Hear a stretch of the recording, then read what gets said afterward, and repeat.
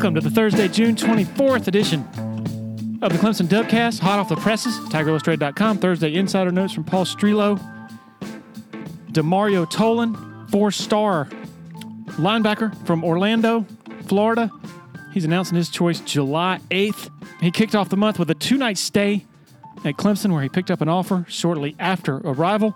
Paul Strelo has much more on Tolan and some other notable names right now at TigerIllustrated.com. My good friends Blake Smith and Brooke Archenhold have been part of the podcast since the beginning, way back in August of 2018. They have an accomplished team of personal injury attorneys at Parham, Smith, and Archenhold based in Greenville. They are Clemson people, and their skillful attorneys have decades of experience in complicated litigation matters, taking a special interest in medical malpractice, nursing home abuse, and neglect, car accident cases that have left the individuals involved in serious trouble. For a free consultation at Parham, Smith, and Archenhold, call 864-990-4581 or online at parhamlaw.com. That's P-A-R-H-A-M law.com. Celero Communications, formerly known as Tandem Payment, is a full-service integrated electronic payments provider powered by leading-edge technology. Celero provides a wide array of merchant solutions, simplified payments. They make onboarding, taking payments, maintaining risk management and compliance, and getting support quick and easy. At Celero, they're all about helping you achieve sustainable growth as a business. Taking payments isn't the only thing your business needs. With Celero's solutions, you can manage inventory, sell products and services via social media,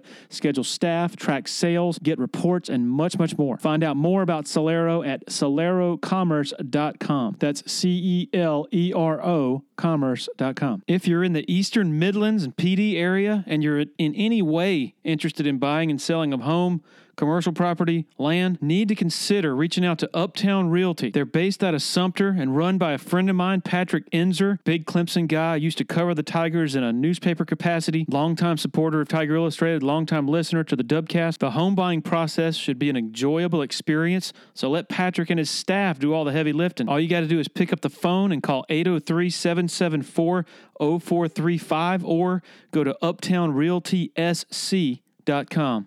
To our guest, William Qualkinbush. I've known this guy for a long time. Actually learned during our conversation he's a regular listener to this podcast, which is quite flattering. Really entertaining and engaging conversation here with Qualk Talk, who, when he hung up the phone with us this morning, he was headed off to do another 3 hours of live radio.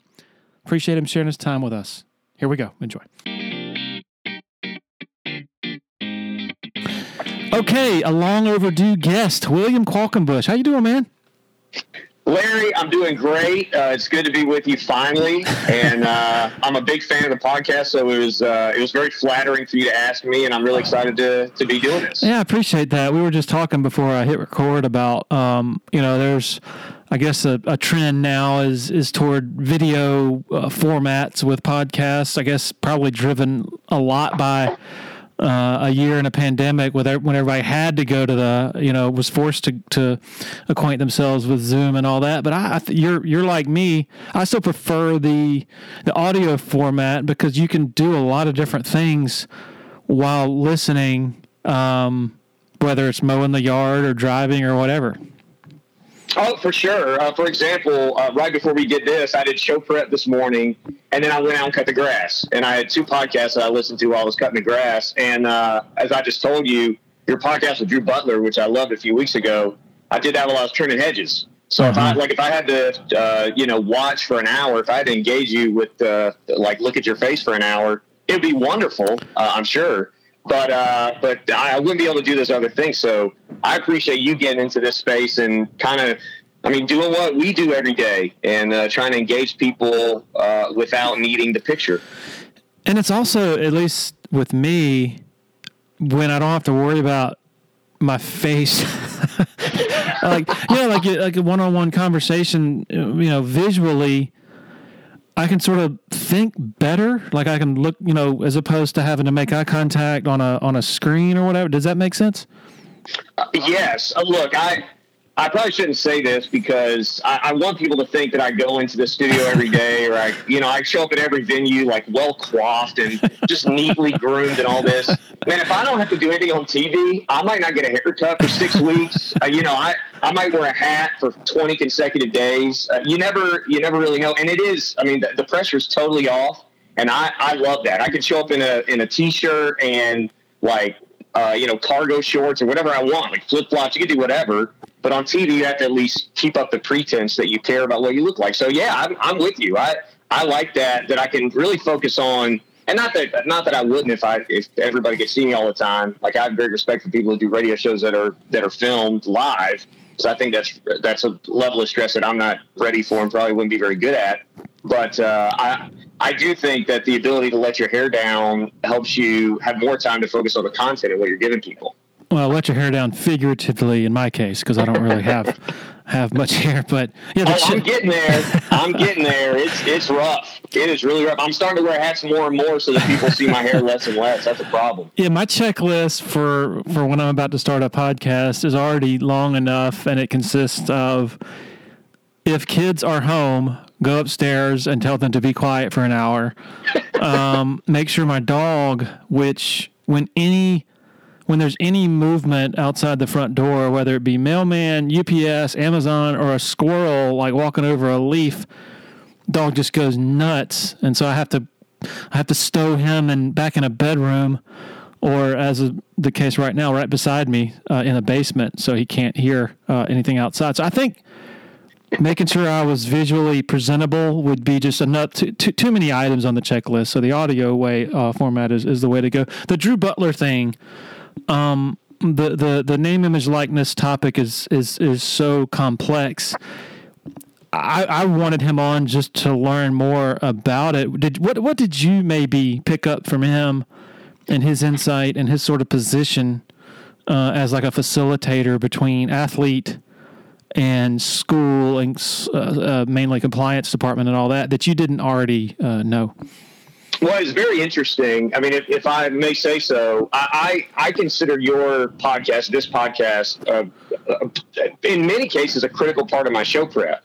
Wow. Because, for instance, Kyle Young, when you had Kyle Young on, I listened to that whole conversation, and I learned things that I hadn't learned in conversations before about the academic common market and what it actually means, and what, rather than using it as many, and I won't use names, but many radio folks and many sort of commentators do, just to make it a straw man, boogeyman out there that means whatever you need it to mean to scare people the most. I want to know what it actually is and what it actually does. I think name, image, likeness has become that, where name, image, likeness has become the way to decry whatever it is that you want to decry about the current state of affairs in culture, instead of trying to break apart piece by piece. Okay, this is what it means. What's the impact of that? Okay, this is what it means. What's the impact of that? Okay, wow, this is what it doesn't mean. That's not going to be an impact. So we don't even need to touch that, because that's not what name, image, likeness is here to do. I liked how he broke apart, the open doors and those types of things that Clemson was talking about. Those are more educational, and how his company is doing more of the facilitation, and how I think we have in our minds with name, image, likeness that this is, this is a group of student athletes that are just setting up with tables at the student center or something and being like, all right, businesses, come on, what do you got for me? Mm-hmm. And they're just getting proposals all day long, and they have no idea what to do. And it's just all these rudderless ships who are going to violate every single rule on the book and are going to get taken advantage of by these companies. But it was very comforting to me, as someone who's still learning quite a bit about this and trying to explain it to people in real time and trying to help educate people while I'm being educated myself. It was very helpful and very interesting to hear his perspective on, look, we're going to be the middleman. We're going to make sure that they get their 1099s, and we're going to make sure that the legalese is taken care of, and we're going to make sure that they have some sort of representation, that we provide a table at which athletes and business or brand representatives can sit. I thought that was so enlightening to me. It was a perspective that I had not heard from other people. It was way more complex than the simplistic things that I had been throwing out about name, image, likeness. And so my goal on our show every day is I want to help make people better as I'm becoming better as a student of the games that we're watching, and as a student of sports and a student of the culture. And so I hope that was the goal. And a lot of those things, the way that we've talked about name, image, likeness for the last 2 or 3 weeks since that podcast came out, hopefully the audience is better educated, and some of those red herrings and some of those sort of worst case scenario doom and gloom situations hopefully, at least for a few people who want to cling to those, that we can sort of educate them and say, no, this is a very different way than we've been thinking and talking about this issue. Yeah, you talk, some of the, I guess, fear-mongering, whatever. I think maybe a month ago, somebody's like, well, now they're going to have to pay taxes. How are they going to do that? And I'm like, they'll probably fill out a 1099 just like a waitress would at Blue Heron, who's also a college. I mean, it's not that complicated to, fill out a 1099, and people like Icon Source are there to facilitate that. So yeah, there's some legitimate questions, of course, but I think for every, person who's wondering, how are they going to get along in the locker room now? How are they going to, retain the maximum focus on the football field? There's also like something that was really, I guess, illuminated by the Drew Butler, the Georgia example, is Todd Gurley had to sit 4 freaking games for making like $3,000 off of his autograph. Like, that's something has to change. That has to be part of the conversation too, right? I 100% agree. I mean, I think I agree with people that say that it's going to create jealousy. Of course it's going to create jealousy in the locker room. But as you said, the example that you talked about with Drew and the Todd Gurley not being there, that jealousy goes away if the player's not available, right? So, I mean, in some ways, I think that example is a real-time example of the now. In the future, you may not have that example because it might be replaced with he does get $3,000 for his autograph, and maybe somebody's jealous. The reality is there's jealousy in every locker room anyway. I don't see it as we're now entering jealousy into the picture, and it was a jealousy-free zone before. That's why there are 60 million people in the transfer portal for like 12 scholarships. Right. Because jealousy enters the picture because not everybody can play as much as they or their parents or their grandparents or their 7-on-7 coach or their high school coach or one of their professors or whoever. Nobody is playing as much as every single person in their life thinks that they should play, except maybe the starting quarterback that takes every snap. So you have jealousy, and if you're not jealous, then people are telling you should be jealous all the time. It already happens. I don't understand why we deprive people of the opportunity to make a little bit. I think this whole thing about guys are going to make $500,000 is silly. I think that's what the NCAA tells people for propaganda. I don't think that's legitimate. I think, guys with YouTube channels that are worth monetizing are going to monetize them. You're not going to have a situation like you did with the UCF kicker who had a great thing going with YouTube, and they told him, you got to pick between a collegiate athletics experience or making money. I never had to do that. I worked in the sports information office at Clemson for 6 years, earning 2 degrees. And I filled out a 1099 every year. And honestly, I gave my forms to my parents and did it okay. But I never had to make that decision. Hey, you can either, work this job or get paid. I never had to make that choice. And a lot of the things I've been able to do in my career are because of what I did at Clemson. In fact, basically every avenue that's opened up for me has been because of my Clemson experience, which was furthered by working for Tim Bray in the Sports Information Office. That is the case with all of these collegiate athletes, too. So I just think it's simplistic, and it speaks to maybe a little bit of some folks being separated from the process, either by age or by they didn't go to college, they had to do it another way, or maybe, in the case of like Dabo Swinney, his path was very different, and he's been criticized for the way that he talks about his path. I just think people need to open up their eyes and see the horizon of what's coming and understand some of the logical fallacies that we're trying to throw in there and the potential benefits on the other side to student athletes for creating opportunities that not just in the professional ranks, but in the corporate ranks, in the business ranks. When you graduate, you're able to then build those business connections, build those community connections that allow you to stand up on your own 2 feet when you do get your degree and you do get out of college. 2 or 3 years ago, name, image, likeness, supporting it was kind of seen as controversial almost. I mean, you had, there wasn't a whole lot of momentum as far as the perception. Back in, I forgot what year, maybe 13, 14, Darius Robinson and Martin Jenkins were involved sort of in the movement to sort of change that structure. That was controversial. And now here we are. It seems like the majority of people are like, okay, enough of this. Let's do this. How has your the evolution of your opinion on it changed over in recent years? Well, I'll say this. I love politics. I'm a big political junkie. I tend to see the world through a political lens. And you see this sometimes in politics. In fact, I wouldn't even say sometimes. You see it literally every day in politics with quite literally every single issue, that politicians will take the idea of something and scare whatever their base is into thinking that the worst way that this could possibly be used is going to be used. You could think of any example right now. If you're listening to this podcast, you could think of at least one example right now, something you saw today or yesterday or the day before, of a politician using that issue. It happens on both sides of the aisle. It happens every single day. I think that's what happened with name, image, likeness, because when this discussion started, we had a lot of questions. And I think, as you said, Larry, we had a lot of concerns about this, what we didn't want this to mean. For example, I was concerned, as someone who makes a living in a college town based on the ability of the Clemson athletic department to have games, to fund scholarships so that there are sports, so that there are games to call, so that there are games to discuss. I was worried about sort of robbing Peter to pay Paul. And I understand people talk about, they'll find a way to make it work. These nonprofits, they got to use the money anyway. They'll use it some way. But to me, I didn't want it to become a situation where all of a sudden athletic departments now have to foot the bill for these, these likeness opportunities for these athletes. And then once it got a little more specific, where we're saying, no, we're not pulling from the money pot that we're thinking of. We're creating a side money pot here where third-party entities, these brands, these businesses that, YouTube, TikTok, whatever the case may be, Instagram, some of these other places, where they now can pay these athletes. Where the athletic department, the recent Supreme Court ruling aside, the athletic department really doesn't have any obligation there. That really addresses my main concern.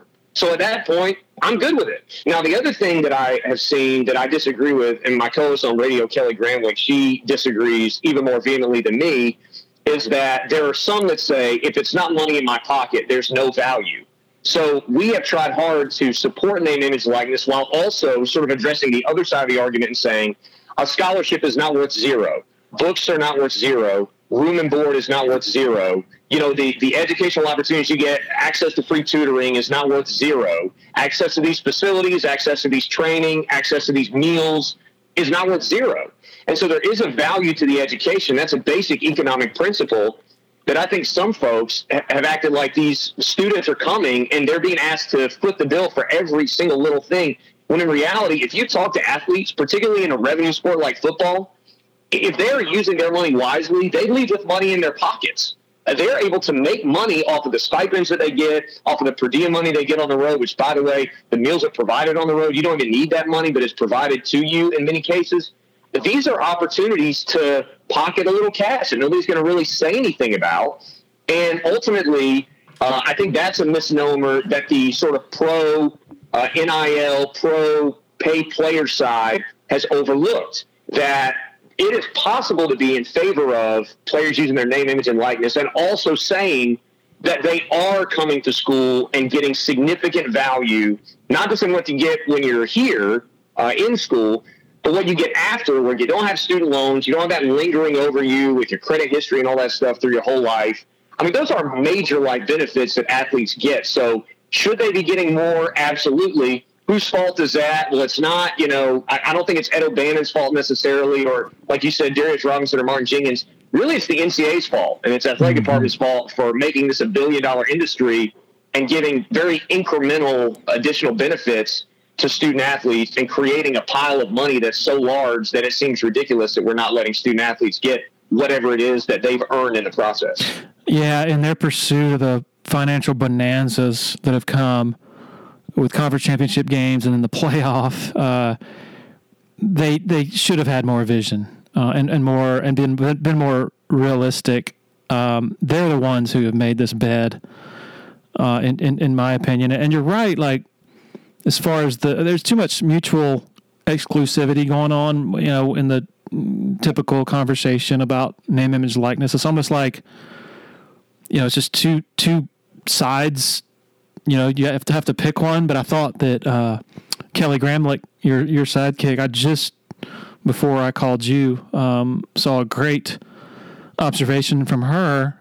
She tweeted, "I am 100% in support of name, image, likeness for student athletes. However, I am also someone who benefited immensely from playing a non-revenue sport for my school and receiving a free education. We need to preserve the good parts of amateurism and get rid of the bad."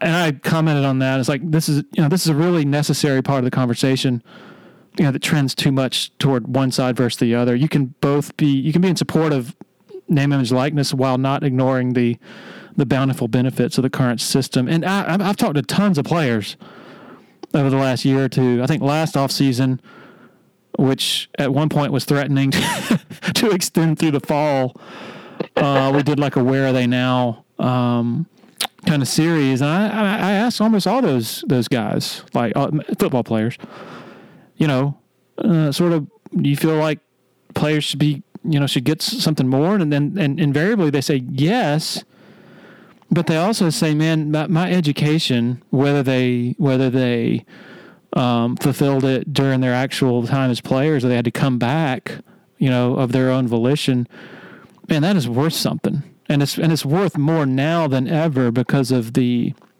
Paul journey and those types of programs that really have nothing to do with what the athlete is doing on the field. Now, could you argue that's recruiting is driving that in general? Yeah, because the moms and dads really gravitate toward that kind of type of thing. But still, there's the fact that there is tremendous value in that. It's not zero, as you say. Oh, there's no doubt. I mean, I see it every day with Kelly. When we started our show, she had just finished up her playing career and was helping out in the sports information or the athletic communications office. And I think she told this story on your podcast last year, but we were having an argument about the Warriors or something after a women's basketball game. And Jeff Cowan said, "Why don't you guys do it on the radio?" If she had not played, if I had not interviewed her as a grad student when she was a freshman, if we had not had at least a baseline relationship because of Clemson bringing us together, I don't know that I'd be doing what I'm doing. I don't know what she'd be doing what she's doing. I don't know that we'd be doing it together. So the opportunity to make those connections, as you said, Paul Journey, I saw Darian Rencher post some things on the set of NBA Countdown or something. He's working for ESPN right now. Mm-hmm. And that's a great connection. What they have going with Adobe. I know I get the Davis twins mixed up, one or both of the Davis twins. Who knows how many of them are anywhere at one time. But JD and Judah, I think both of them did, or at least one of them, I don't know. They went out to Adobe, and a bunch of guys have gone out to Adobe, out to the West Coast. That's not only a business experience, that's a cultural experience in a very different part of the world. Those are opportunities that you don't get as normal students all the time. Now, some students will get them, but they're more easily attainable for some of these athletes if you go to a place like Clemson. And I'm not trying to sell Clemson to recruits here, but if you go to a place like Clemson, it really puts a premium on that. And I'll say one more thing about the NCAA. To me, and I'll go back to politics just for a second, you can think of many times where an entity has sat on the sidelines and watched as whatever side they hated did exactly what they didn't want because they didn't have an alternative. It has been absolutely shocking to me that the NCAA, again, a billion-dollar enterprise, went all the way to the Supreme Court only to get laughed at by people who don't agree on anything from very different perspectives, who basically said, we don't even know why you brought this case to us. This is laughably bad what you're trying to do and grossly in violation of federal antitrust law.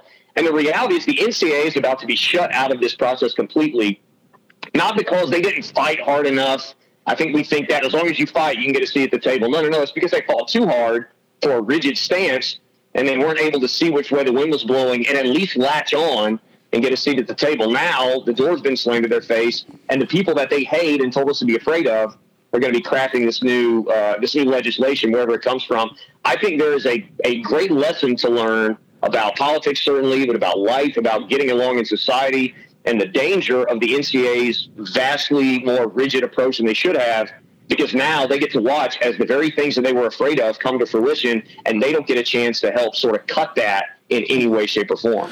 And the irony of the Supreme Court thing was the rigid stance, which I guess is a really nice way of saying stubborn as heck, was not about pay for play. It was about giving laptops to athletes and allowing them to make some money off of internships. So this is like something everybody agrees is a good thing. And that's the hill they died on. And the fascinating part to me, you say you love politics. I can't stand it. It disgusts me. But as a sort of neutral observer in the whole thing and somebody who doesn't really pay a great deal of attention, the fascinating thing to me about that whole thing was that the two justices, who came out most strongly, savagely toward the NCAA were the very people who I'm guessing that the NCAA and a number of administrators at universities thought might see their side of it, the more traditionalist, antiquated side of it, politically conservative judges, appointed by a Republican president. And I want to quote Andy Staples here because he had one of the best passages I've seen in analyzing this whole thing. He said, "But this is where the schools and the NCAA erred most egregiously through all of this. They assumed conservatism's presumed affinity for the status quo would supersede conservatism's demonstrated affinity for free markets." That is, I love that because nobody's really talking about the free market part. I mean, that's a huge part that's a fundamental part of conservatism traditionally, right? So anyway, back to Staples. In the process, the schools and the NCAA place themselves in the middle of a pincer movement between those who historically champion open markets, quote, parentheses, the right, and those who historically champion workers' rights, the left. So perhaps we should step back and marvel at this group's ability during one of the most politically divided times in our nation's history to turn itself into a common enemy of everyone on either side of the aisle. That is quite a trick indeed. That's the fascinating part of this to me, at least. No, I 100% agree, and I'm totally on Staples' page here. And if we're being honest, I figured there'd be at least one or two dissenters. I mean, I figured they would lose because of the free market point that you made, but somebody would be up there wanting to, just say, let's not upset the apple cart. Let's keep the status quo. The Supreme Court tends to be very status quo oriented as it is. But man, the way the NCAA was soundly beaten, there were a lot of folks that said that amateurism is dead. I don't think so. I think the NCAA's version of amateurism is dead. But as I said before, I think now we're going to recraft amateurism. Because you know what's going to happen? Athletes are still going to have to be eligible. It's not going to be professionalized. They're not going to get paid for their performance, except for, if it's by a third party that likes, how many sacks Xavier Thomas gets this year, for instance, and wants to, sometime in October, November, be like, hey, you want to run a couple spots or whatever. I mean, those are the kinds of things that I think people generally are okay with. What people are not okay with is, universities footing the bill. Now, I also thought it was interesting in that Supreme Court decision, they did not put a cap on educational benefits. So I think one of the great things about the Supreme Court, everybody's talking about the death of amateurism. One of the great things is now, as a recruiting pitch, as a new form of competition, it seems like schools can now use educational opportunities and educational investment to actually compete on the recruiting trail. Instead of every school being like, well, we give you X, but we can't give you Y because the NCAA says we can't. Now it actually creates a competitive marketplace that you can use as a further recruiting tool if you're willing and able to invest those resources. And I think that's a good thing for student athletes as well. So you don't think, in light of two factors, what the Supreme Court said, basically causing antitrust plaintiffs' lawyers to start their engines all over the country, combined with the advent of a 12-team playoff that will bring in 4 times as much, I think, as it already does, and it already brings in like $477 million a year. You don't think those forces are? You don't think those forces make pay for play an inevitability in the distant future? I don't think it has to be. Now, that's a little bit of I have a real naive streak. My dad is a little more cynical, and my mom is more naive. And unfortunately, I got that part of my mom. So I tend to have some fairly Pollyanna, the world is roses and Candyland takes. And that's weird coming from someone who follows politics, because that'll make you cynical in a heartbeat. But the reality is, I don't think in and of itself, I should have said in and of itself, I don't think the Supreme Court decision kills amateurism outright. I do agree with you that it creates avenues by which amateurism could die if smart people don't get in a room and say, okay, how can we do some of these things while not doing all of these things, and that, that some of these pay-for-play advocates want, and still preserve some sort of an educational hierarchy, some sort of an educational system that is different from the professional ranks, is different from the Team Ignite in the G League, for example, that's taking high school players and coaching them up, or, some sort of a feeder system in another country. We had a caller this week make a really smart point on our show, which he said, pretty much everywhere in the world, no one has there is not a system like this anywhere. We can't look to another country. That's why international students who don't want to necessarily go pro, who want an education but want to play their sport, that's why they come to America, because we have this system. I think that was really eye-opening for me, because I never thought about that, because of the opportunities it provides people, because of the very unique global opportunities, not just opportunities for Americans, but opportunities for everybody around the globe to sort of juggle two balls in the air at once with an education and pursuing a profession in sports. I think we almost have to do our very best to try to keep this system intact to some degree, while, as Kelly said, we sort of prune the branches, so to speak. We cut off the dead parts, but we keep what's alive, and we keep what's still fruitful, and we keep what's still, able to be used for the good.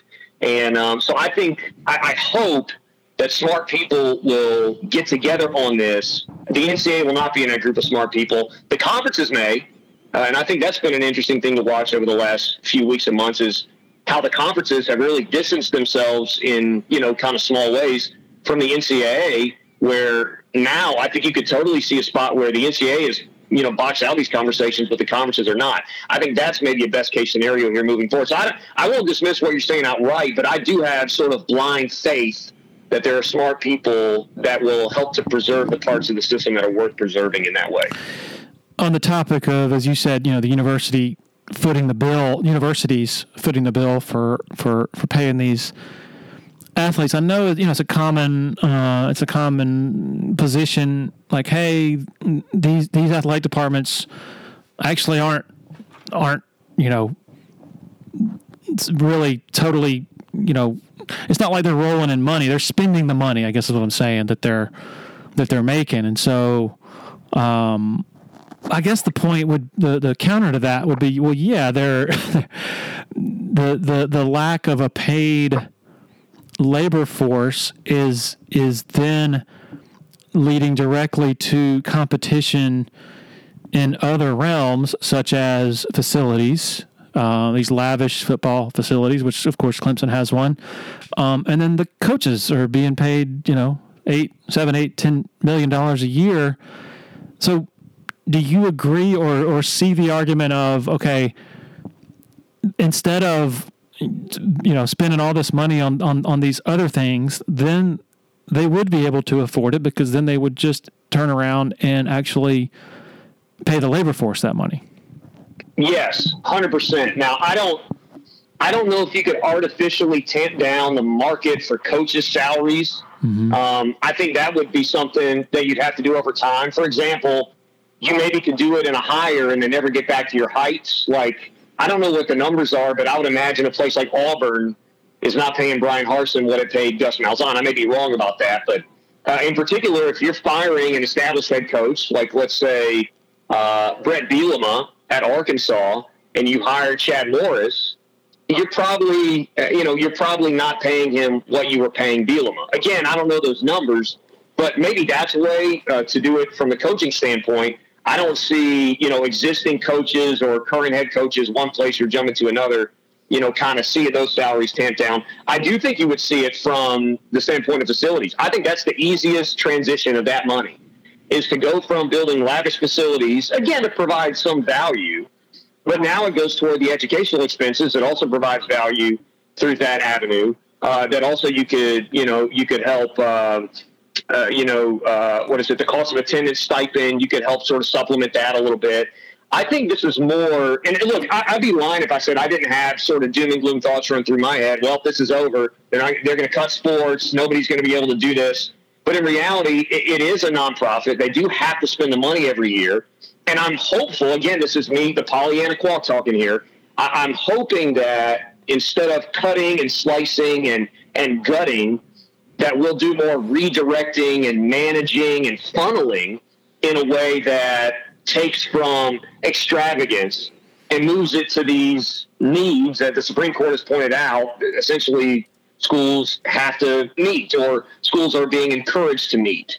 I think I don't know how long that'll take, but a rethinking of the college athletics world, particularly at the D1 Power 5 level, that may take some years. It may take a generation for that thought process to filter out. But again, I think smart people understand this system is necessary, not just for the education of student athletes, although that's great, and not just for the universities in and of themselves, but for these entire communities. I mean, you and I live in Clemson. We understand the value of the institution in all the ways to the surrounding area and the economic impacts. So essentially, I'm a believer that if it has to be done, it will be done. That people are not just going to throw their hands up and go, well, let's just steer the Titanic right into the iceberg and just enjoy the time we have left. I think they're going to try to save it, and I think they're going to try to do what's necessary. And to me, again, I'm not a Graham Neff, I'm not a budget person at a major university, but I would think it would be, or like Davis Babb running ITSE or something like that. But I would think it would be fairly simple, relatively speaking, to go from a facilities-oriented model to maybe funneling some of that money into various other things to be able to enhance the student-athlete experience. I don't know if you read Dan Wetzel, his column, Yahoo Sports. He had a column about the Supreme Court topic, and I thought it was really good because he had a really nuanced sort of conclusion. Obviously, the fact that the NCAA brought this on itself was a major part of his piece, but he also said, a lot of the people cheering this as a precursor to athletes finally getting paid, in the end, those people are going to be highly likely be sorry because, as he said, yes, college athletics, namely college football, brings in billions in revenue, but that is still a finite number. The biggest athletic departments use the money from one sport or maybe two to fund up to 36 different teams. Some of those programs could get cut. A lot of them probably, as he said. Once this becomes just business, don't be surprised if the parts of the business that are almost complete revenue drains get trimmed. That won't be good. I 100% agree with him on that. And I can distinctly remember there was a show we did from home last year. I remember I was at home and Kelly was in the studio during quarantine. And it was right around the time that the Pac-12 Alliance or whatever those the players out in the Pac-12 released their manifesto of things that they wanted. And one of them was the 50%. They wanted a 50% cut of all revenue. Yeah. And Kelly basically for like 2 hours just laughed at that and got increasingly angry because she basically said, is there a single woman on this panel? Because if there were any women, if there were any girls, if there was any female representation on this panel whatsoever, that they would know that this is a laughably stupid idea. There's no way in the world that you would do that without absolutely gutting the athletic department. And, going back to the original point, if the athletic department gets gutted, if the value of the educational experience, if the value of collegiate athletic goes down, guess who makes money on name, image, likeness? Nobody. So to that point, to Wetzel's point, people do need to be careful what they wish for, because if you push too hard on this, as with anything else in our society, if you push too hard, the dam will break. There is a way to push on the dam that fixes the cracks. This is a terrible example, but I'm doing it anyway. There's a way to push on the dam that fixes the cracks, and there's a way to push on the dam that caves it in on the other side. And I think that, as Wetzel said, and I think you pointed it out, that this is a very real danger of overreach in this instance and a lack of understanding about the entire ecosystem of an athletic department. I'm not somebody that believes we should do things because that's the way they've always done and that's the way they've been set up. But in this case, I can't think of a situation where we spend all our money paying football players, let's say, and the entirety of women's athletics gets cut, or that a bunch of people get fired and a bunch of, across campus cuts have to be made so that we can subsidize women's sports in other avenues. I just don't think that's what people generally want. I don't think that's what anybody really wants in our society, in this community, on campus, or anything else.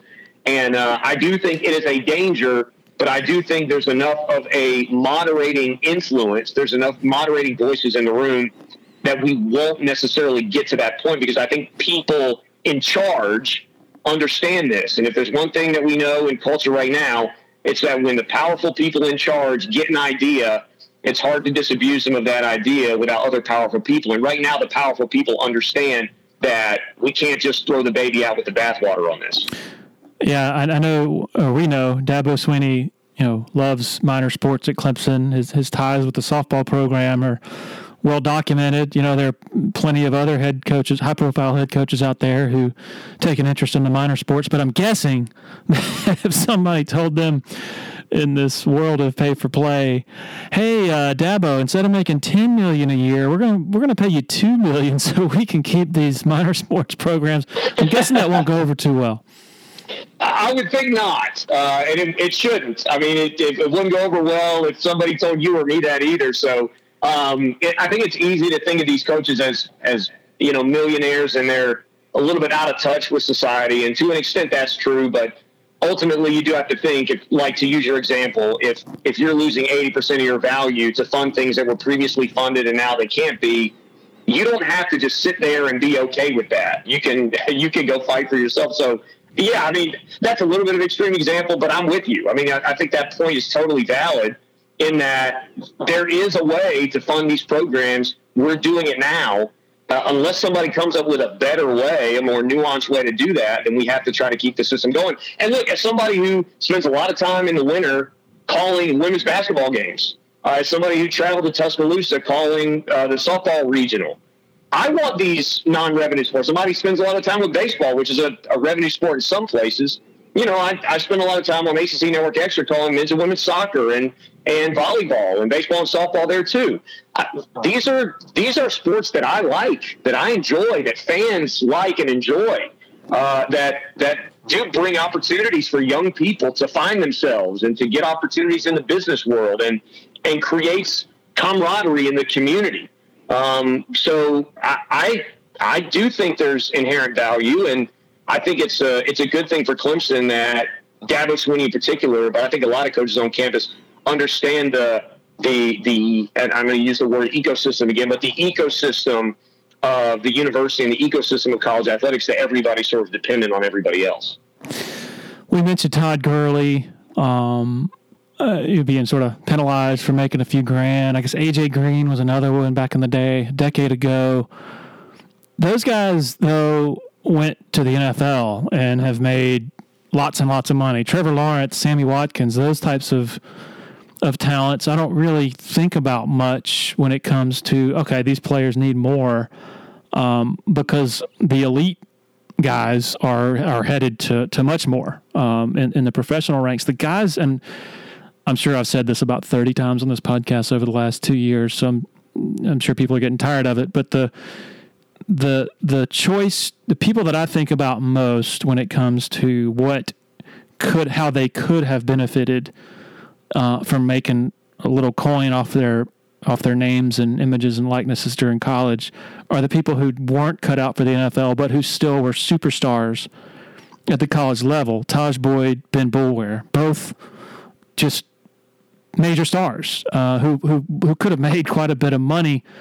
That could have, for Taj Boyd, if he had $300,000 in the bank when he got cut by the Jets, maybe that episode wouldn't have been as traumatic of an event, as he's trying to figure out what to do next. Ben Boulware, I guess he started his fitness facility in Anderson a couple of years ago. He's got a much bigger nest egg to start that on his own. Maybe he doesn't have to solicit investors and such. Do you agree with that those sort of I don't know, elephant in the room is probably not the right way to put it, but the undeniable element of this that you just can't look past is the college superstar who, for whatever reason, is not cut out for the NFL, and who basically, I don't want to say leaves only with a degree, but several $100,000 is a lot of freaking money.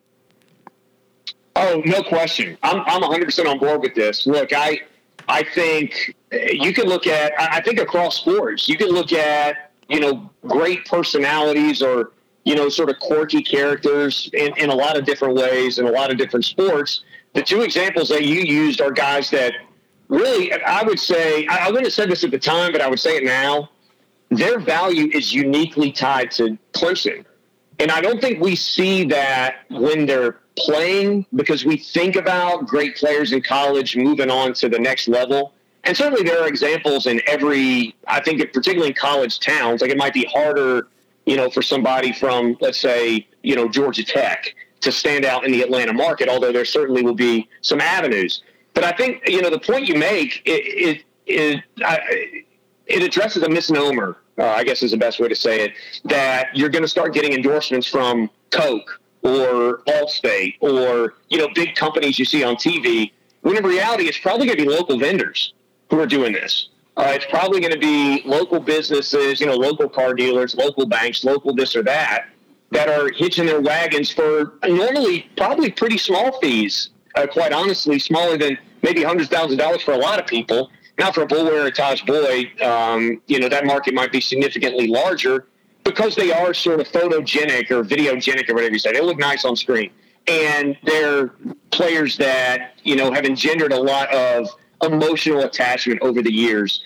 Sometimes we don't know the value of that until they try to go to the league or until they're gone. What if, and this is a horrible thing to say, but, what if Sammy Watkins had blown his knee out his junior year and was never the same? I think for the first 2 years he was here, we might have sort of sloughed off name, image, likeness, thinking, well, he's going to make millions, but none of that is guaranteed. Yeah. I think an example of like Jalen Smith from Notre Dame. To me, that's the biggest example of this, where he gets hurt in his final game in a bowl game in a way that, significantly tanks his draft value. And, thank the good Lord that he's able to recover and now make a living playing football. But imagine he wasn't. I think he's fine with his college experience, but I think we all sort of wish that he could have capitalized while he was at Notre Dame to give himself a bit of a buffer, because particularly football is a very dangerous game. And as I said before, a lot of the value of these players comes in the communities that you're in. That's why Taj Boyd is back here. That's why Ben Buller came back here. Their family ties back here as well. But it's the community of people that love, care, emotionally connect, support them. They knew they would have opportunities here. And so with that knowledge in mind, why would we not give somebody the opportunity to start that process when they're 18 instead of having to wait, as you said, for life to hit you square in the face at 22, 23, and then having to sort of work backwards to try to get to that point? Yeah, I think Taj Boyd, in his post-college life in recent years, he's been a kind of a spokesman for Lakeside Lodge. You hear him on your station, and so yes, he could have done that as a college player. Like that I think that's what we're talking about when you say it's more the local businesses that have that that want that name recognition with the people in the community. He could have. I have no idea how much he makes now from Lakeside Lodge. It's none of my business. But his last 2 years of school, he could go in over the summer, and cut, 20 different spots. He can spend an hour and a half cutting like 20 different spots and make some good money off of it. I don't see the problem with that, honestly. Oh, I agree with you. And thinking about some of the minor sports, think about how much money Seth Beer would have made. Now, to be honest, Seth Beer, there's something sketchy about having a last name Beer and then trying to figure out who would endorse this guy at 18 years old. Let's see. So maybe that would be limited a little bit. Maybe those would be like, hey, when you're 21, you can partake in some of these things. But I think of somebody like Danielle Edwards from women's basketball, who was a terrific person. Destiny Thomas, another one. Terrific person, engaging personality. They wouldn't have made that type of money, and neither one of them went on to play professional basketball. But that's somebody that I'm thinking, okay, if more people got to see them, if the right brand got a hold of them, if they were able to showcase their value, if they were able to get out more, then they could have made a little bit.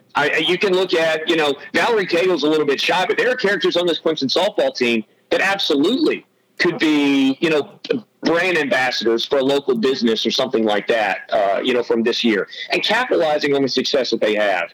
So, I think those opportunities are plentiful, even trickling down. And then, you know what? YouTube channels, TikTok accounts.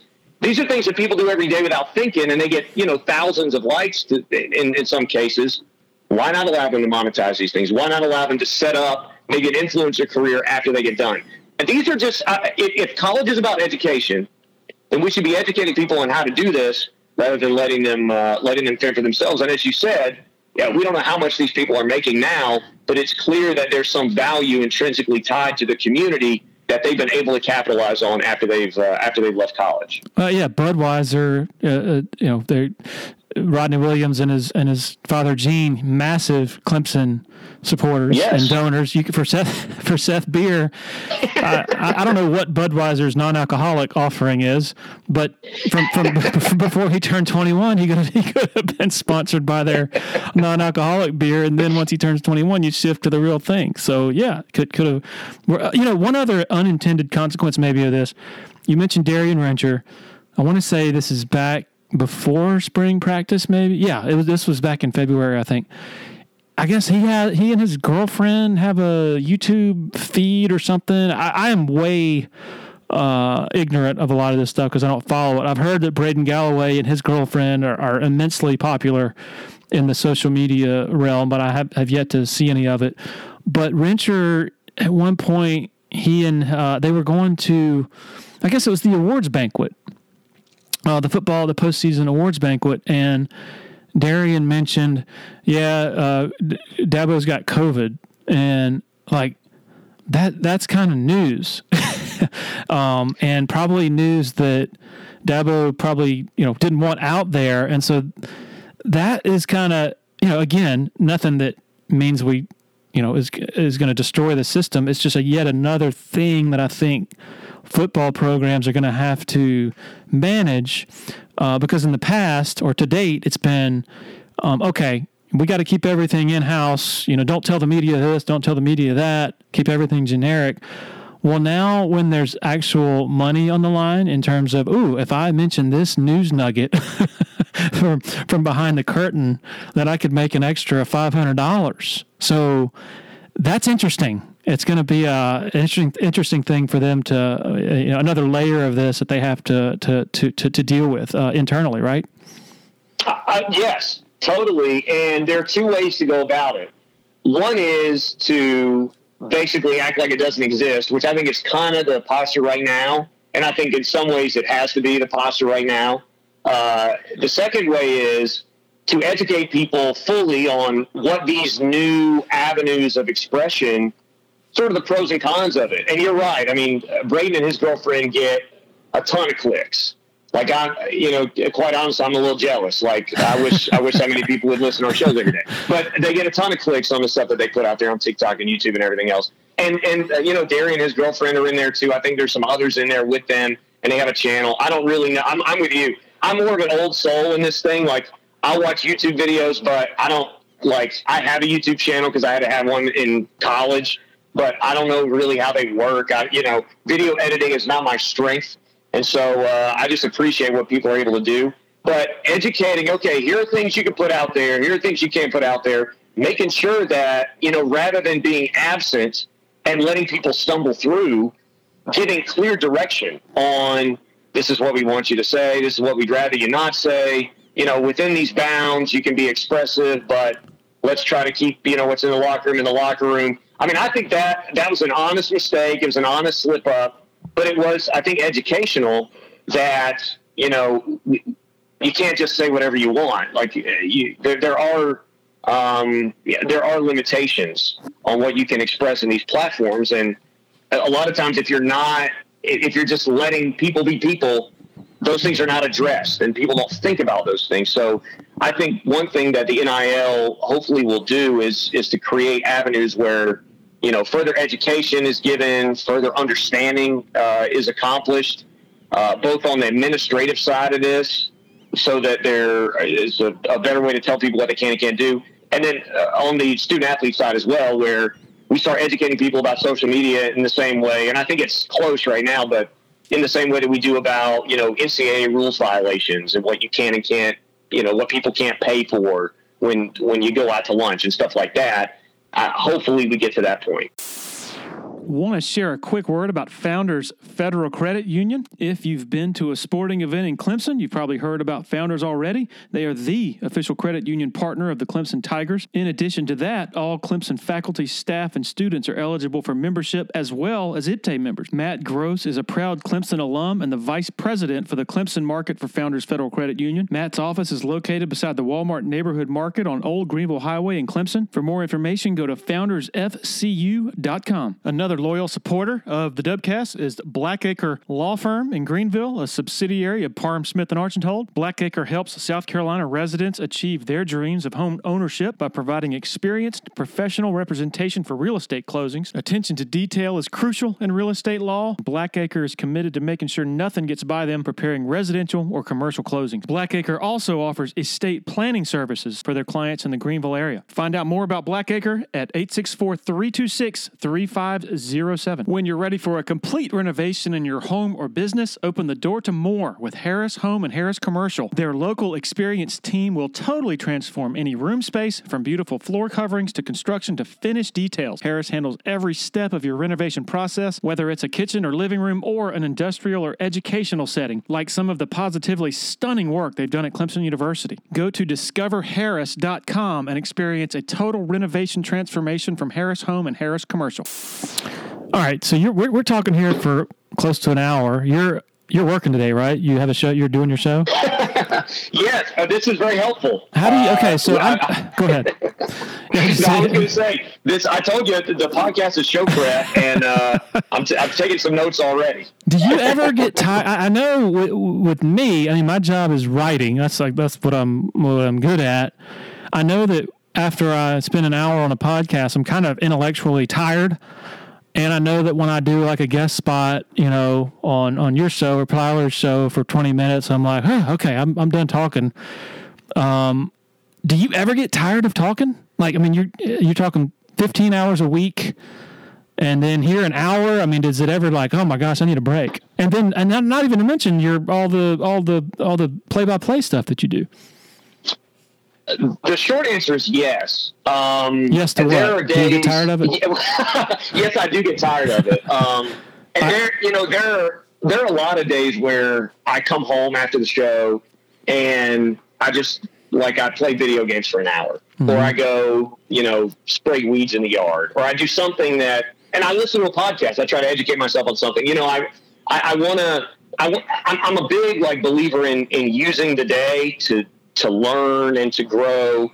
And if I'm not using that time productively while resting, I feel like I'm wasting it. So that's probably a terrible perspective. I would not tell that to a group of kids, but that's sort of the way that my brain is wired. Like, okay, you need to rest, but you also need to know what's going on in the world. So throw on a news podcast for half an hour. Or, hey, this, I don't know where this comes from, but I love the mob. So hey, this podcast on the mob came out. You just listen to that for 30 minutes while you check your fantasy baseball roster or whatever. Just something where somebody's talking to me, and I don't feel the pressure to talk back.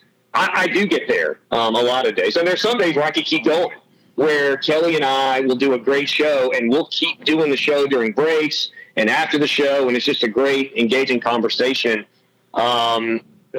In particular, when I'm calling games, if I've got a women's basketball game at 7, I do try to spend a little bit of time just sort of relaxing in between, because ultimately there are two reasons.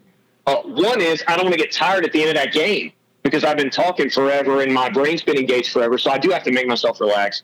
And two, because the voice gets tired. Yeah. I mean, I get, anytime you get the sniffles, your voice goes.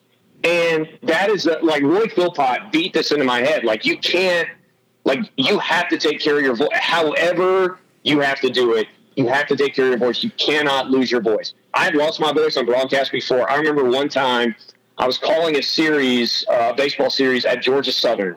It was a weekend. And I started feeling bad on Thursday, but I drove down anyway. I don't think we played on Friday. I think that's right. Or maybe we played Friday and played 2 on Saturday. Anyway, there was a doubleheader on Saturday. And I remember the dugout, they had like jugs of sweet tea. And I had Robitussin, I had cough drops, I had Emergency, and I had that jug of sweet tea. And I pounded like 90-degree sweet tea along with all those medications just to stay afloat. Just because I had to do 18 innings of baseball by myself, and I had to make my voice work. So this is a terrible remedy. And I would not tell this to a group of kids, but it is the most important thing. And so I've learned, I don't want to sound like somebody who's been doing this for 5 decades or whatever, but I have learned that you can't take your voice for granted, because once it goes, you can't do your job. You can't work. It's annoying.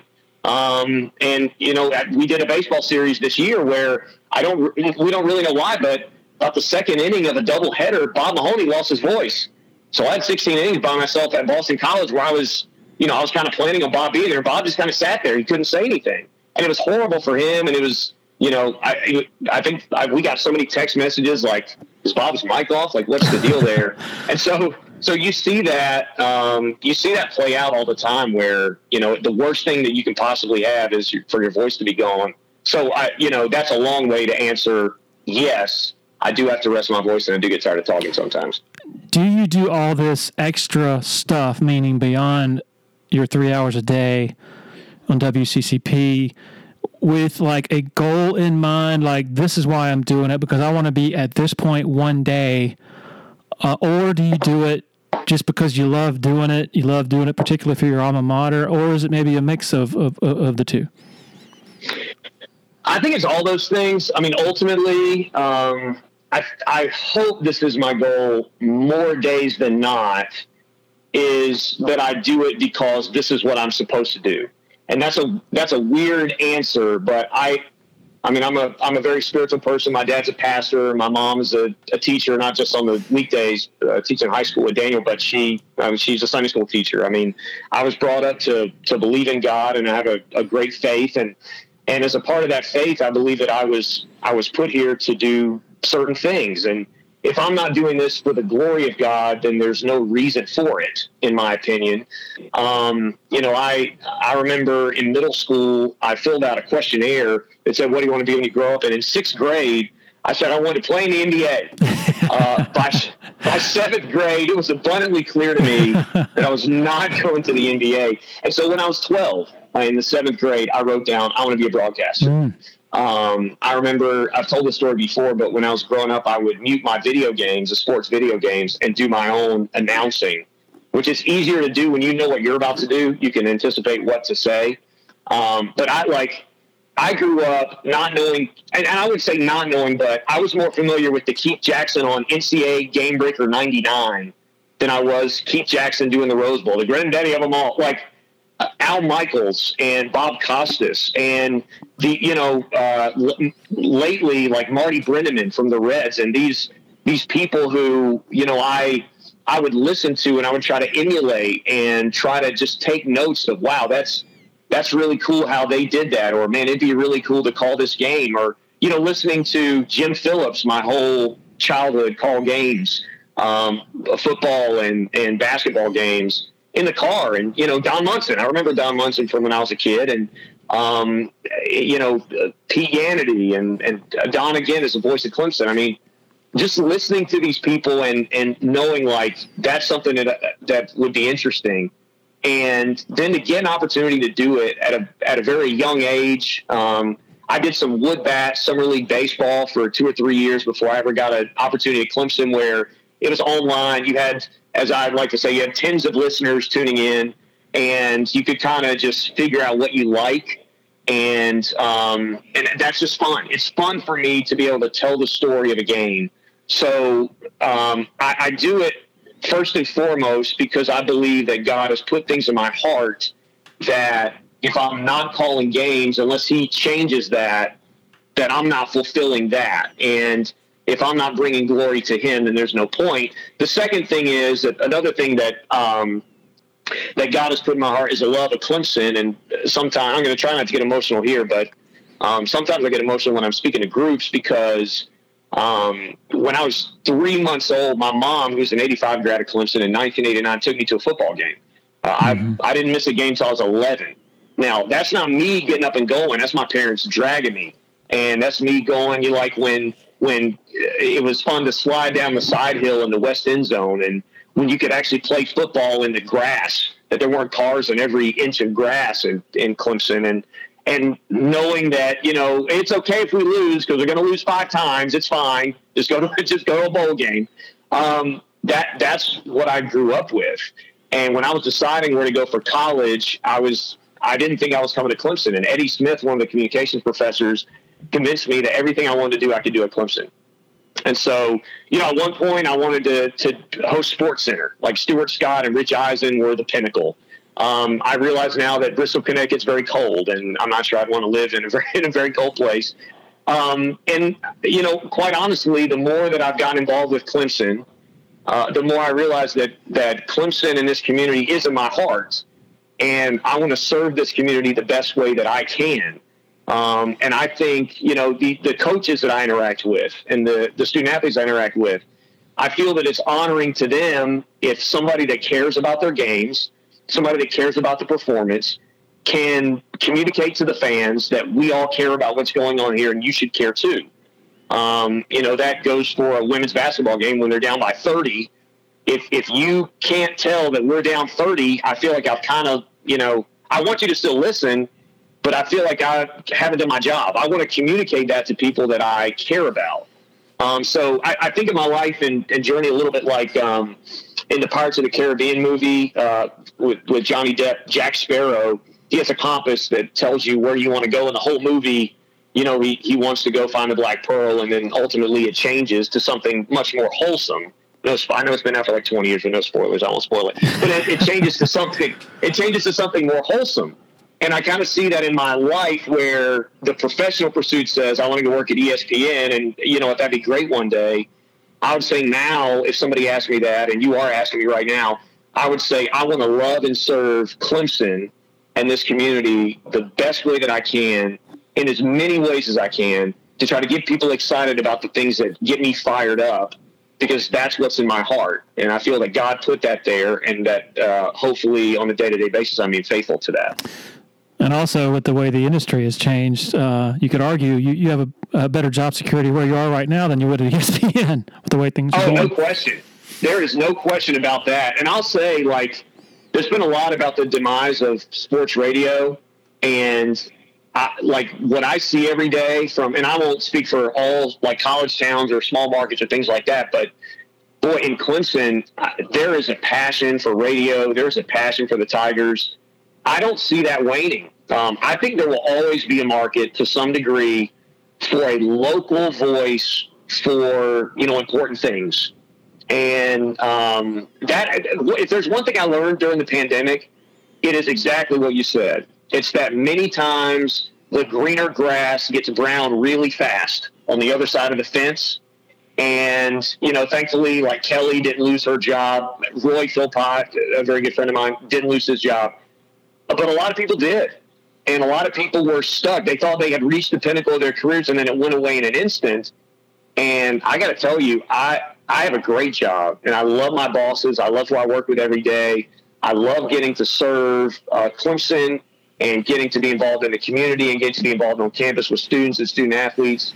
Those are just things I'm very passionate about. And the fact that I have job security is a nice bonus to that.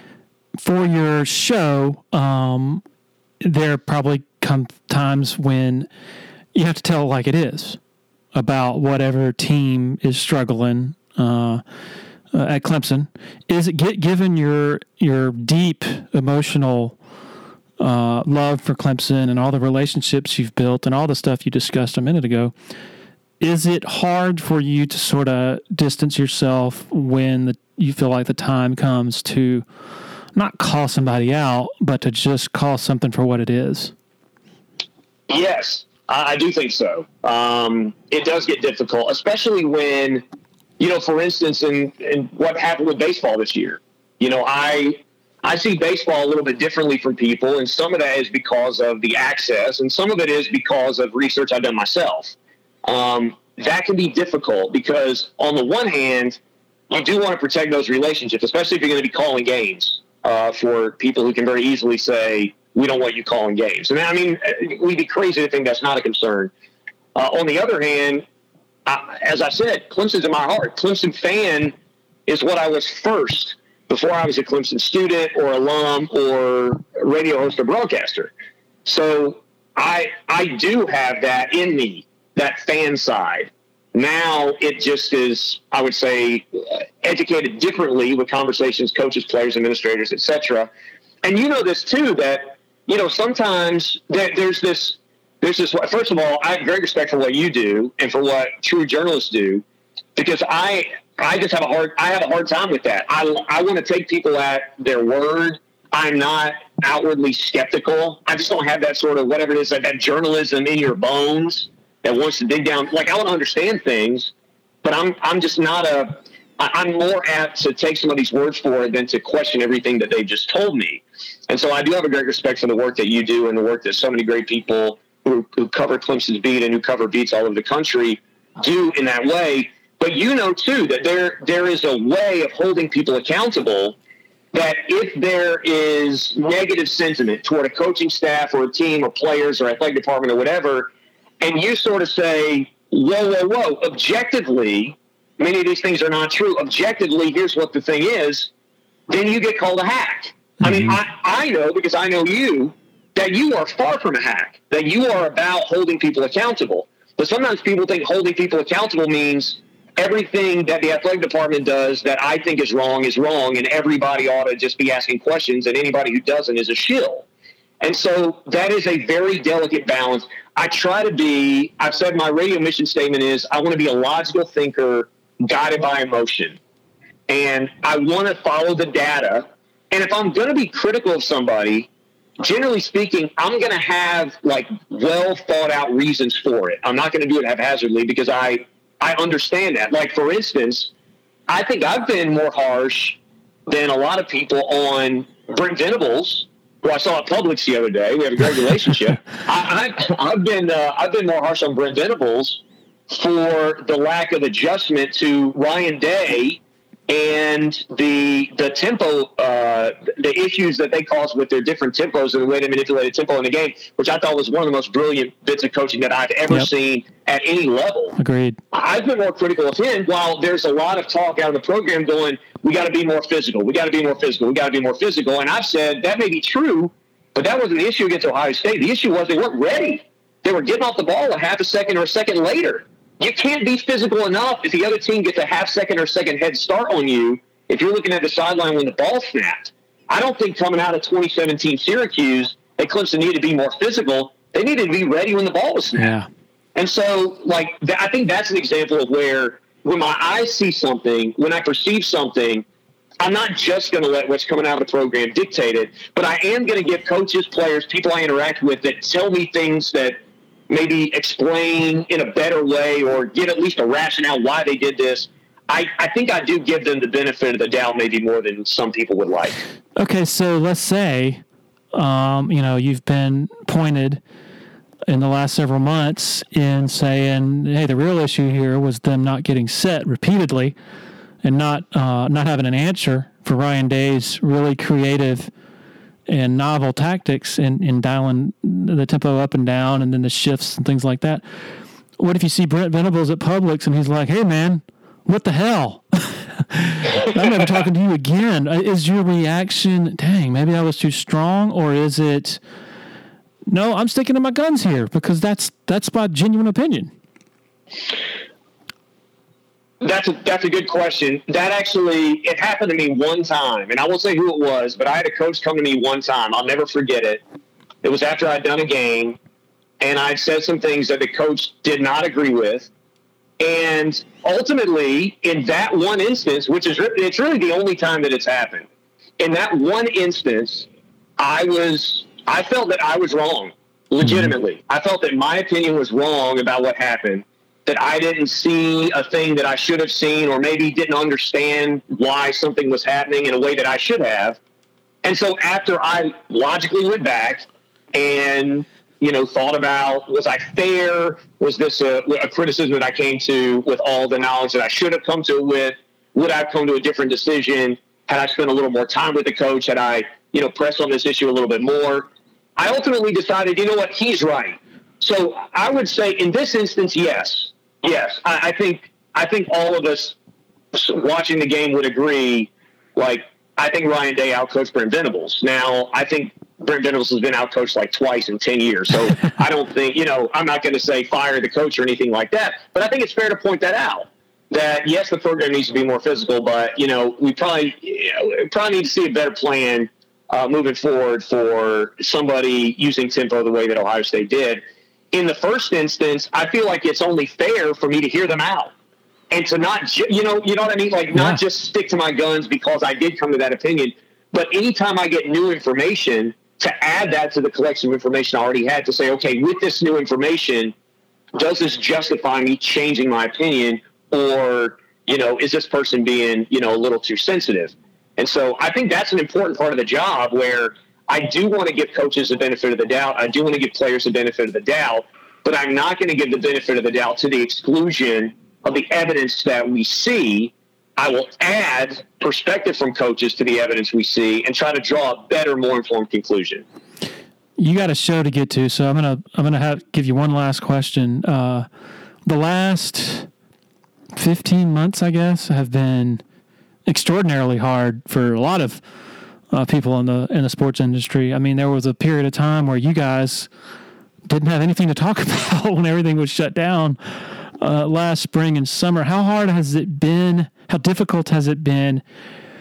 Not just that during that time, filling 15 hours a week, having to come up with stuff, but on top of this is such a charged time where people's emotions are high over whatever issue it is, whether it's name, image, likeness, social justice, this and that. How difficult has it been to still sort of have the desired sort of spirit that you want, as you and the enthusiasm that you want as you approach your show?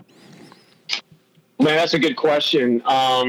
It was good, I think, in a lot of ways, because it kept you on your toes. It allowed us some leeway to do some things. We did a 30 for Thursday where we looked at ESPN 30 for 30 and broke it down every week while there weren't sports going on. We did a lot of like trivia, and we had we had Charlie Whitehurst on. I'd never interviewed him. That was phenomenal. I mean, my gosh, what a great interview. We actually were talking this week. God, we need to get Charlie back. I mean, that was incredible. And we did, we had a unique opportunity to talk to, Amari Rogers and Mike Jones and Darian Rencher about the social justice march on campus. And so I think some of the opinions that we had were very frustrating for a lot of our listeners. And that was difficult, because in that moment you do have to decide, okay, am I saying this because to the previous question, am I saying this because I want to please the right people, or do I actually believe that, some of this has a point? Am I talking to the right people about this and getting balanced, reviews of this to try to come to an informed conclusion? And then am I willing to take some criticism? Am I willing to be branded a liberal or a fascist or a conservative or a Marxist or whatever the case may be? Am I willing to go through that to try to have a take that I'm comfortable with on some of these issues? And we had a hard time with the social justice shows, with the student athlete empowerment shows. We had a hard time with the allegations of racism that came out about Danny Pearman last year. Had a hard time with that because, once again, I have a good relationship with Danny. And so we tried to talk about that in a fair way while still, maybe giving him the more benefit of the doubt than some other people would. I felt like that, more than anything else, it strengthened the faith. Not that we have a show that's like, in your face about Christianity, but Kelly and I are both people of faith, and it, like, if you're not, trying to access God, if you're not in prayer, if you're not really trying to dig deep and try to come to a wholesome conclusion on these things, you can really get twisted, and you can really get maybe swayed by public opinion or by a fear of man or whatever the case may be. But at the end of the day, we were comfortable in saying, you know what, these student athletes deserve a right to speak, and they did. You know, with COVID, we were encouraging people to get vaccinated, and we were encouraging people to wear masks and things like that. And we had callers saying that we were crazy and texters saying all kinds of things. But we felt good about that. We felt good enough about that to take it on air when we did. Sometimes we didn't feel good about where we were to take it on air, and we would wait to address something until we both had a comfort level with it that we could go on air with it. And so we had these very serious moments, like you talked about, these very serious shows. And then we had the silliest nonsense shows. We did what we affectionately call brackets. It was a gaffe that Kelly had that it wasn't we did a full bracket of the best college football team in the last 20 years, but we also did brackets, like a fast food bracket and a sitcom bracket, it's sitcom characters. I mean, we did these things because people let us, because we all realized, I think, during the last 15 months that we needed something. And boy, I'll tell you what, I would not have wished the last 15 months on anybody. But getting to be in, partly full or half full arenas for women's basketball is nice. Going to Tuscaloosa for the NCAA softball regional and for the game against Clemson on Saturday when they were both in the winner's bracket, to hear a full stadium cheer, like I'm getting goosebumps right now. It made me emotional, Larry, because we missed it for 15 months. We were not, I didn't go to a football game this year. I did everything from studio. Some people got to go cover the game. Some people got to attend. I had not been legitimately in that type of environment in so long that it was food for my soul. It was water for my thirsty soul. That's what it felt like. And it was so great. And that moment, those moments, the moment that somebody's going to get in Charlotte when Clemson and Georgia play, which, by the way, I've never felt more connected to the 80s than I do right now, because now, I'm talking about huge Clemson-Georgia games, the national title in the balance that, when I was growing up, people were like, those were great days. Those were the best days. These days stink. Somebody is going to get that experience in Charlotte. Somebody is going to get this in a home game this year for football. Somebody's going to get it in Little John. Somebody's going to get it in Doug Kingsmore. Somebody's going to get it in McWhorter Stadium or Historic Riggs Field. Somebody's going to get it. And, being able to broadcast some of those games and some of those moments with full crowds, that is a really special thing for me now, because there were 2 days, I'll tell you, I was very afraid of job security. I was very afraid of athletics at the college level. I was very concerned with, if we don't have a football season, what's going to happen. I was not hearing very encouraging things on that front, and I stayed hopeful, but it was just not looking great. And so now when you have to address your life without the things that, back to the example of Johnny Depp and the compass, you feel like your compass is pointing you in a direction that seems like it's going away. That's a really confusing thing spiritually, and it's a really confusing thing emotionally, where now I have a wife where if it was just me, I'd probably figure it out, but now I got to figure out what to do. My wife has a stable job, but I don't. So how do I replace that income? How do I replace the hole in my heart that comes from not being able to do this anymore? When you have to address those things and you come out and, I would say God is faithful, but the things happen that you were afraid weren't going to happen anymore, then, man, that is an awesome experience. And it to borrow from Amanda Butler, who I have a great respect for, and that staff has been awesome to me. I mean, really, they have been tremendous, and I love those people on that staff. She talks about having a spirit of gratitude every day when you wake up, and I think I'm better at that now, having gone through those 15 months where there was just not a lot that was certain for anybody. I can't tell you how many times in recent months that I've thought back, okay, what was I doing on this day a year ago, and what was I thinking? And that's enough to make me savor what we have. Not to say that there aren't plenty of issues out there that are worthy of spirited discussion and even debate, but there's just so much of a tendency toward the negative and toward tearing each other apart that it feels like it's overshadowed. Do you realize what kind of a miracle this is right now? This was not predicted, that we'd be sort of, back toward full stadiums and all that. And so definitely a lot of gratitude toward that and toward the normal the normal routines. Qual, you got to get to a show that actually pays you. So your actual job. I hope I didn't cost you any of your voice for your show. But thank you so much for joining us, and I hope you have a blast up in New Jersey for the wedding you're attending. Hey, anytime, Larry. Thanks very much. And as I say, I enjoy the podcast. It's humbling. It's a pleasure to be on with you. And keep doing great work, man. You're awesome. Man, thanks for the extremely and excessively kind words from Mr. Qualkinbush. The feeling's mutual. Really good talk there. Thoroughly enjoyed it. Appreciate him. Appreciate our sponsors for their very generous and loyal support of the podcast. But most of all, thanks to all of you for hitting that play button every week. Everybody have a great rest of the week and weekend, and we'll be back next week as usual. Cheers.